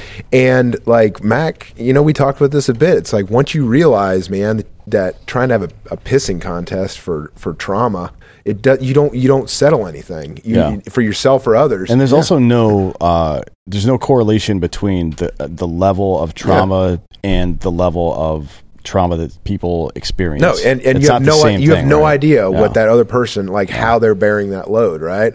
And I was really happy to hear when you talked about that, to be like, man, as soon as I kind of let that go and opened up the door to be like, look, I can heal my own trauma by helping you get through yours. So let's walk through this together, rather than be like, woe is me and like all that. Well, you know, man, I mean, like, our community, like, after the shit we did, we don't have to prove shit to anybody. Right. If you're out there feeling like you got to prove something, then you didn't do shit to start with, you know?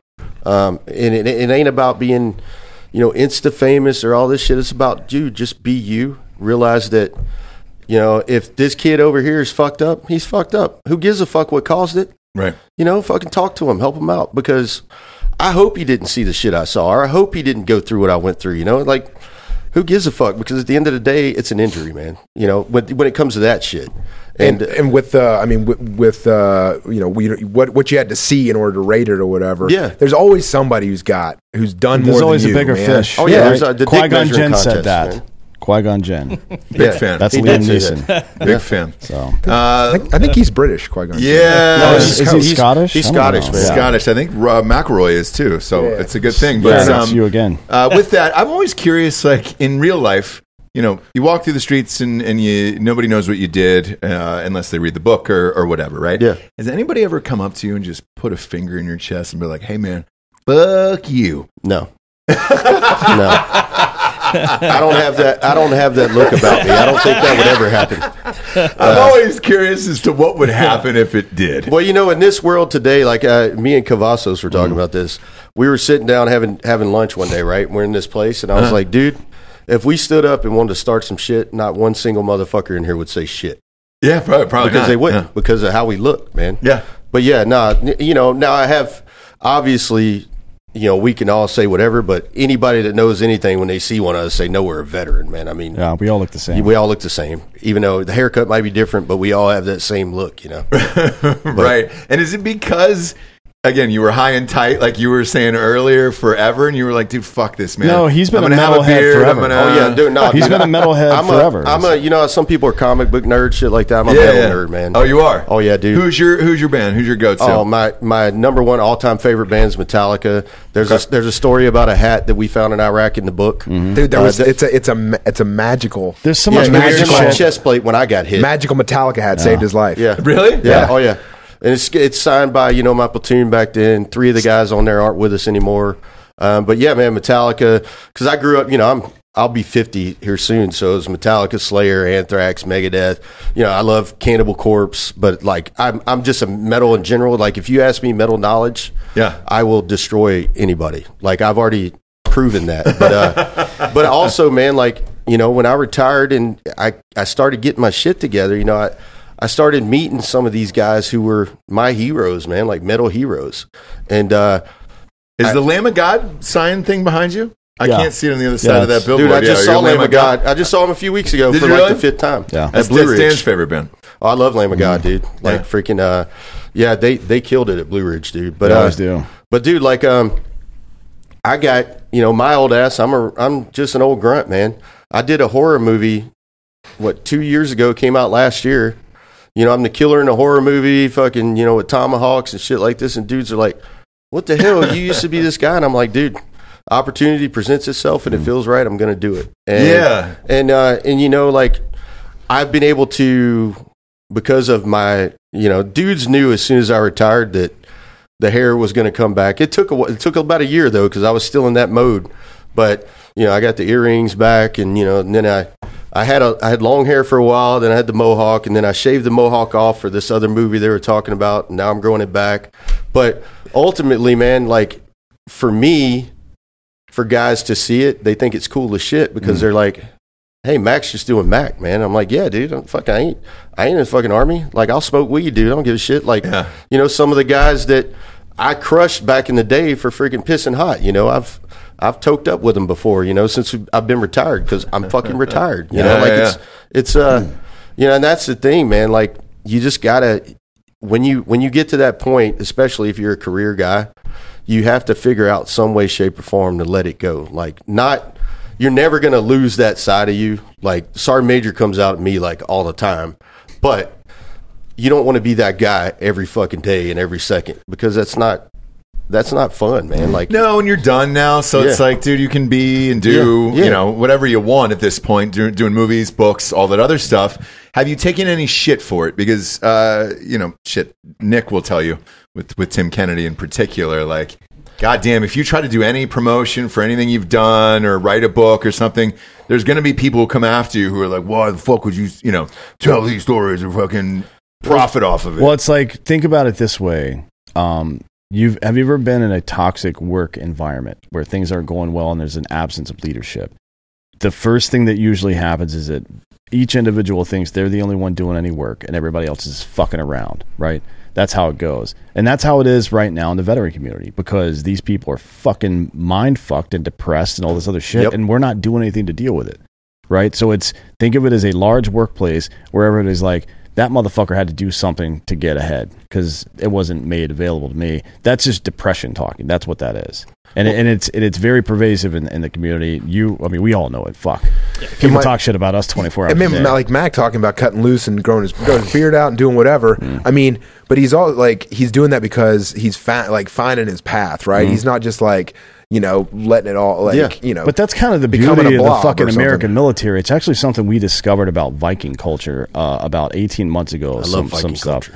Well, what we discovered was that Viking wasn't just they didn't consider it. It wasn't just Scandinavian people. no, There were Middle Easterners and African people that were well, it's big, just Germanic type peoples, man. well, no, but there were like people from Africa. There were people from the Middle East that were well respected captains inside of these institutions they had in Viking culture. Oh. It was about being a brutal motherfucker, right? Yeah. So we decide it's Ken selection in psychology. We decide as a group who we're going to consider family and who we're not going to consider family. It happens all the time. Sometimes it's based on race. Sometimes it's based on language, class, religion, whatever the fuck else. But the important part of it is that we decide, right? And now we're at a point in human history where we have the ability to talk to somebody instantaneously anywhere in the world. And we're still letting these stupid, trivial fucking differences about ourselves, right? These biographic details instead of psychographic details. We're letting the fucking list of attributes define who we decide is our family or not versus the principles that they live their lives by, which is the only thing that really fucking matters, right? Mm-hmm. It's something that we, as military veterans, have learned in a way that civilians won't be able to learn unless we tell them how it works, in my opinion, because nobody else has had to fucking... No. You don't see people from this amount of different areas with this amount of different beliefs coming to the same scenario like that and have to literally fight for their lives. There's only one place that exists. To be honest, it's America. I don't mean in combat. I mean in America, because other countries are not as disparately cultural as we are. It just doesn't work that way. Well, to answer your question, not yet. And like, I didn't write the book. It's just I'm glad it's out there so these guys' story gets told. But like I'm learning the Instagram and all that shit. But what I focus on daily is just being me, man. Like, if somebody don't like it, man, I don't give a fuck. Because at the end of the day, you don't have to like me. I'm who I am, and what you see is what you get. I'm not some persona. I'm not some celebrity. I'm just Mac, man. And I think a lot of the problem is you get these kids that see these Insta famous guys and all this stuff, and they like for lack of a better term, they just become those little basement dwellers because they never had the balls to do that shit. They might have been in the military or whatever, and then at the same time, they're hating and pissed off because this guy's successful in doing this and I'm not. And at the end of the day, like, well, if you don't like the motherfucker, don't follow him. Yeah, and from a civilian perspective, for me and a lot of people, when you look at it, you're like, hey, dude, you guys went through some unspeakable hell over there. You didn't make any fucking money for it whatsoever. You should be able to make money off of anything you want to do for the rest of your life at this point, and whatever makes you happy. The other part of it, too, is you don't know how many people this is going to affect. Yeah. Or young soldiers coming up who are going to read your book and be like, holy shit. All right, great. If I get in there, I might have a leg up and have some inside knowledge to what could be my future coming up. Yeah, it's like the old story. Guy falls in a well. Doctor comes by. He's like, hey, doc, I'm in a well. Can you help me? Writes him a prescription and throws it down there. The guy's like, what the fuck? Priest comes by. He's like, hey, father, can you fucking help me out of here? Mm-hmm. And he's like, yeah, in nomine patri, go fuck yourself. Whatever. Right? Then his buddy walks by and he's like, hey, can you fucking help me out of this hole? And his buddy jumps down in the hole. He's like, what the fuck are you doing? Now we're both stuck here. He goes, yeah, but I've been here before and I know the way out. That is your daily responsibility here. And it's what this book does. It's a path, right? It tells you who the players are. It tells you what they went through, and it tells you how they got out of it. So it's the most important thing that we can do as people that have had these experiences, right? Is to let other people know how to fucking deal with it. Yeah, it's not about the war stories, man. It's about... Yeah, right. The war stories are just part of it, and that's the background. The kinship stuff you talk about, like the military, it's an odd place, right? Because especially in the United States, but you have it's an odd place because the kinship is something that draws together disparate people who wouldn't otherwise have those ties. Like, think about your first whatever your series you went through in boot camp or your first platoon or whatever. There were some dudes in there that you never would have seen, talked to, heard of, whatever, and you're all thrown together because you have this like baseline thing, the service and sacrifice that you want to do. And I think it's as we're talking to our fellow veterans who've been out there like and having trouble, is to remember there's that baseline kinship, that we can build off of, and it's really it's a humbling thing to have such disparate people pulled together and work together. And it doesn't. There's no other country on earth that is like this, right? I mean, you could make some argument for some Western European countries now with some of the recent immigration, but just generally speaking, the American warfighter over the past 100 years or so has been pulled from very disparate communities and put into the most extreme circumstances. Like, and you talk about this in the book. In Western European militaries, usually you go to a unit and you're in that unit for your entire life. You don't move around and shit. And when it's in a place that does have some disparate cultural levels, like Germany or Italy, for example, they stay in their areas. Like the north and south of Italy don't swap military partners and shit like that. They stay where they're fucking from. My unit has hillbillies. It has dudes from the inner city. It has dudes from fucking that are upper middle class that have fucking degrees like I did. You know what I mean? Mexicans sometimes. Yeah, there's quite a few. Yeah. There are people who are immigrants in Yeah. our military. You don't Dudes see in coats and dress shirts. Well, That's just no, British military. I'm talking British military. No, of course. But yeah, you don't see the disparate culture coming together in any other country except for the United States, right? Maybe Canada, but they have low participation rates for their immigrants in the military. Unlike us, our military has a fuck ton of immigrants, which is great because if you want something, fight for it. That's a good fucking way to go through life, right? Why not do that? I mean, the first guy in the book, right? Sergeant J. Yeah, Drake, man. I mean, he came in as an undocumented immigrant from Mexico, and man, he served honorably and served a hell of a lot more than some other people were, and lost freaking two warrior, legs. man. Yeah, Freaking warrior. So we're making all these points from your perspective. You wrote the book. What's the message from your perspective? Like if you had to summarize, give me your elevator pitch for this book. Man, my elevator. Well, my 30 seconds. My takeaway. my takeaway from the book is listening to Mac talk, and thinking about your own experience. Like there is, if you really reflect, frankly, on your experience in the military, it can make you, there's like a certain sadness about it because you realize all the things that you squandered and that you messed up and that you could have done better. But at the same time, it makes you realize that going forward, there's like perpetual chance for redemption and doing the right thing by yourself, by your friends, by your community.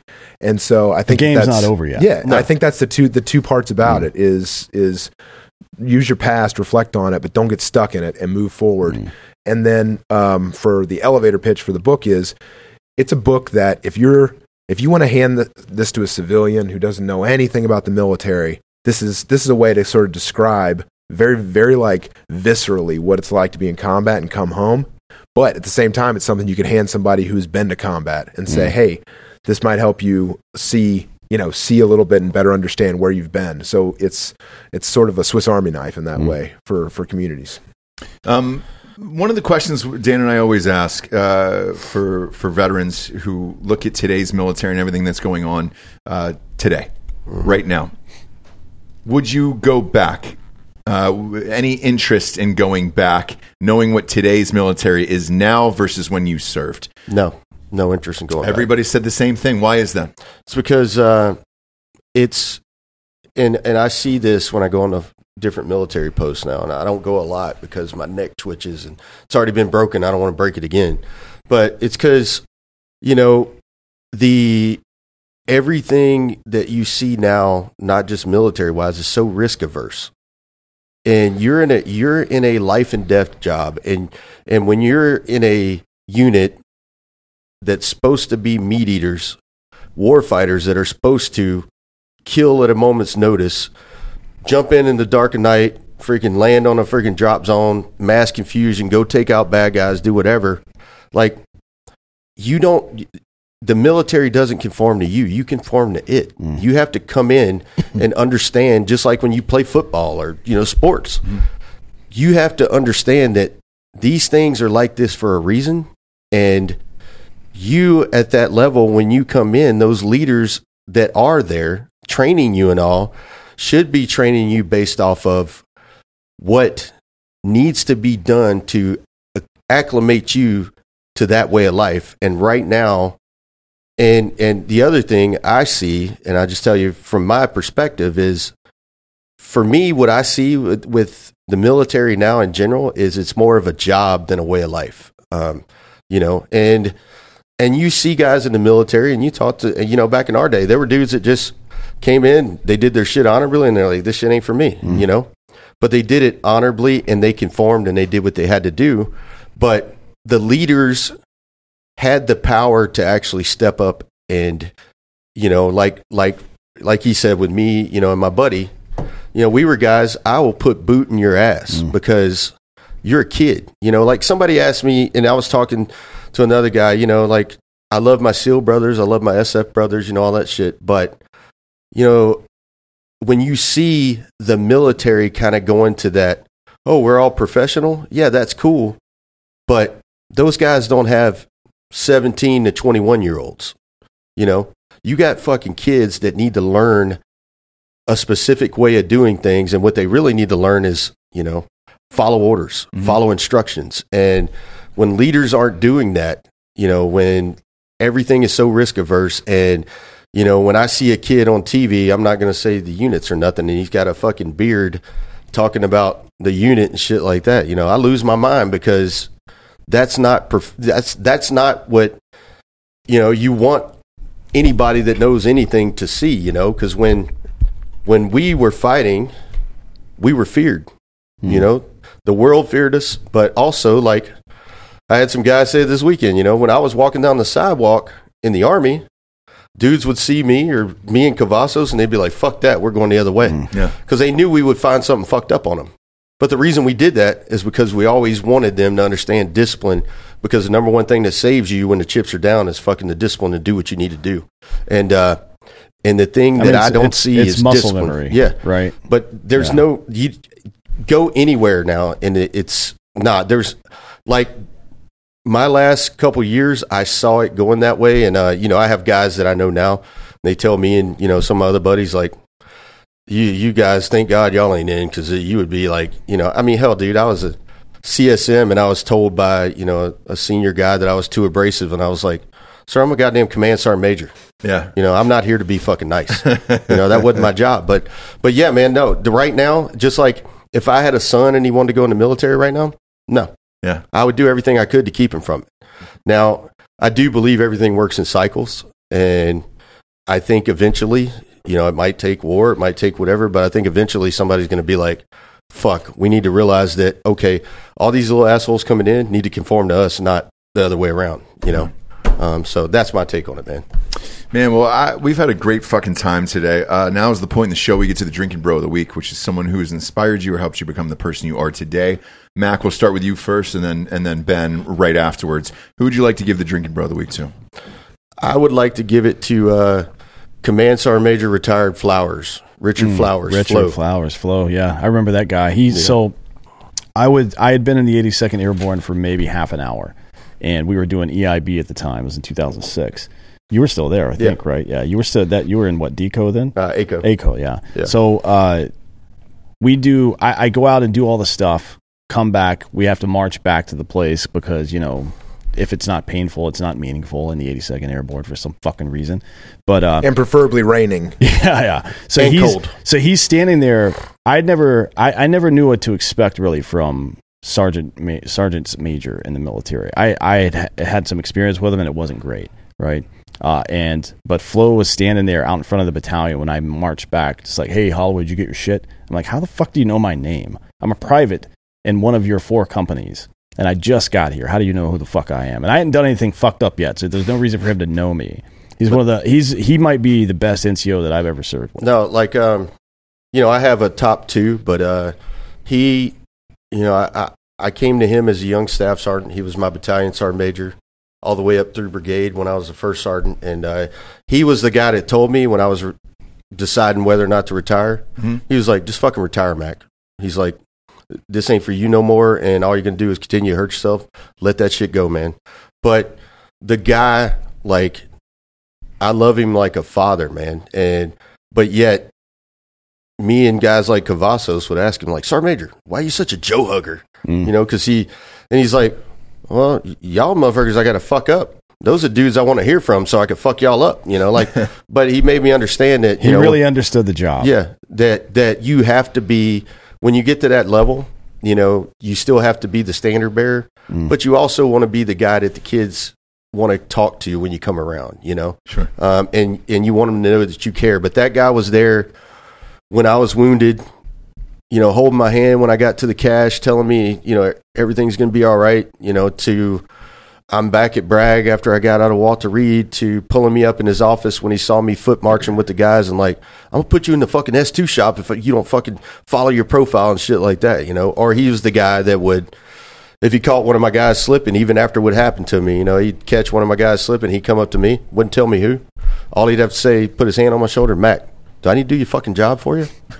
And that was it. Yeah. But what he taught me was, you are the standard bearer as an NCO, and when you're at that level, those guys are what matters, And for him, the soldier, he's a straight up paratrooper, soldier, and he's the best leader that I ever had. My 25 years, the best leader I ever served with. That's awesome, bar none. That's awesome. Yeah. Ben, how about you? Drinking bro of the week. Well, when you're young in the military, you sometimes don't realize how good of a thing you got when you got it with certain leaders and certain people you work with. And I've got to give a shout out to Sergeant Major Donald Reynolds, United States Marine Corps. He was my platoon sergeant when I was a second lieutenant. He was a sergeant, and he was my platoon sergeant. That's how good he was. Wait, he was he was frocked from E5? No, he was sergeant? An E5 that got put into the platoon sergeant job all through deployment in Fallujah. Damn, that kid was drinking through the fire hose. Wow. And he's what time period is this? This is 2007. So not a great time to be in Fallujah. No, and not that there's ever been a great time, but yeah. Is it nice now? No. Would you recommend an Airbnb? I went back. There's still bars I went back on the windows, a couple years ago, 10 years after being there. Went to my old fob, and then had a shawarma up on one of the main streets, and it was a surreal experience. But anyway, Sergeant Reynolds at the time, now Sergeant Major Reynolds, he was one of the best Marines I ever worked with, I ever saw. He was just fantastic NCO. And I think it's important to talk about guys like Sergeant Major Donald Reynolds because they are keeping the military the way it should be and trying to do the things. Like Mac just said that he wouldn't go back. I'd go back. And I think that there never was an old Corps, right? Like the Marines always talk about the old Corps. Oh, you don't know the old Corps. Well, come on. There was never an old Corps. Old Corps is the new Corps. Yeah. Old Corps, yeah. And, I mean, ever since, Cato back in the Roman Republic would complain about o tempores and o mores, right? Like the kids these days, right? Yeah. And even though, it maybe is different in some ways, there is a cyclical aspect to it. And there are people who are holding it down and who are making sure that this generation can fight when it comes to it. Sergeant Major Reynolds. Awesome. Cheers. What about Nick? I know Nick's been on. I just want to say that Nick's been. I've got a different question for Nick. I just want to say before you start, you don't get to have another drinking bro. You don't get to have another drinking bro. I'm sorry. I'm not gonna say a drinking bro. I'm just saying if any of you guys ever fell in a well, I would get a rope or maybe a firefighter and actually help you out of the well. Yeah, digging into the metaphors. I just want super helpful. Yeah, I want to bring that up. That's your drinking bro of the week is being Baby Jessica. Why don't you make it Baby Jessica then? She was actually in the goddamn well. Making inane comments is his drinking bro of the week. Exactly. No, I was going to ask you before we leave. Yeah. Matt called me the other night. It's best. Yeah, I've heard of him. Yeah. Second. Seconds. Any interest in Rescue 16 still? Because we get it all the time. There was a listener. Steven Seagal. I know you were talking about Steven Seagal, and then a listener brought this in, a week ago from Range 15. Any interest in doing that sequel? That is probably the most asked question we get all the time. It is the most asked question. I get asked all the time. And is it Janitors? Is it Rescue 16? Is it Range 51? Like, what is it? Do both. 3. Well, Rescue 16 is written. Janitors is written. What was the other one you said? If you remember, the original plan was the third movie was going to be Aliens, and it was going to be Range 51. Oh, that's right. Clapping cheeks. It's been so long. Yeah. You don't even remember cheeks. Anymore. No, yeah. Well, I know the other 2 scripts are done, so they're out there. Just financing. I feel like with the right contract and a green screen, you got Seagal in all of them. Oh yeah. Dude, that's easy shit. Yeah. I mean, come on now. Hey, man, there's fucking actors that, I mean, you put them up against that green screen. They can do anything. 7 different movies. Yeah. And by the way, that's totally real. And it's they'll give one big paycheck for it. And they're like, hey, we're going to insert you here and here, but we need to put your face on it used to be a DVD back then. And that was the deal. If we do that, though, can we make Seagal like a centaur? Seagal would be hilarious. And I think it'd be really, really fucking funny. And the movies that Dan is talking about where he's in a chair, so it's a lot of sniper movies that he does. Yep. And he's just there. He's got a little bit of dialogue, and then you can see him through the scope and everything else.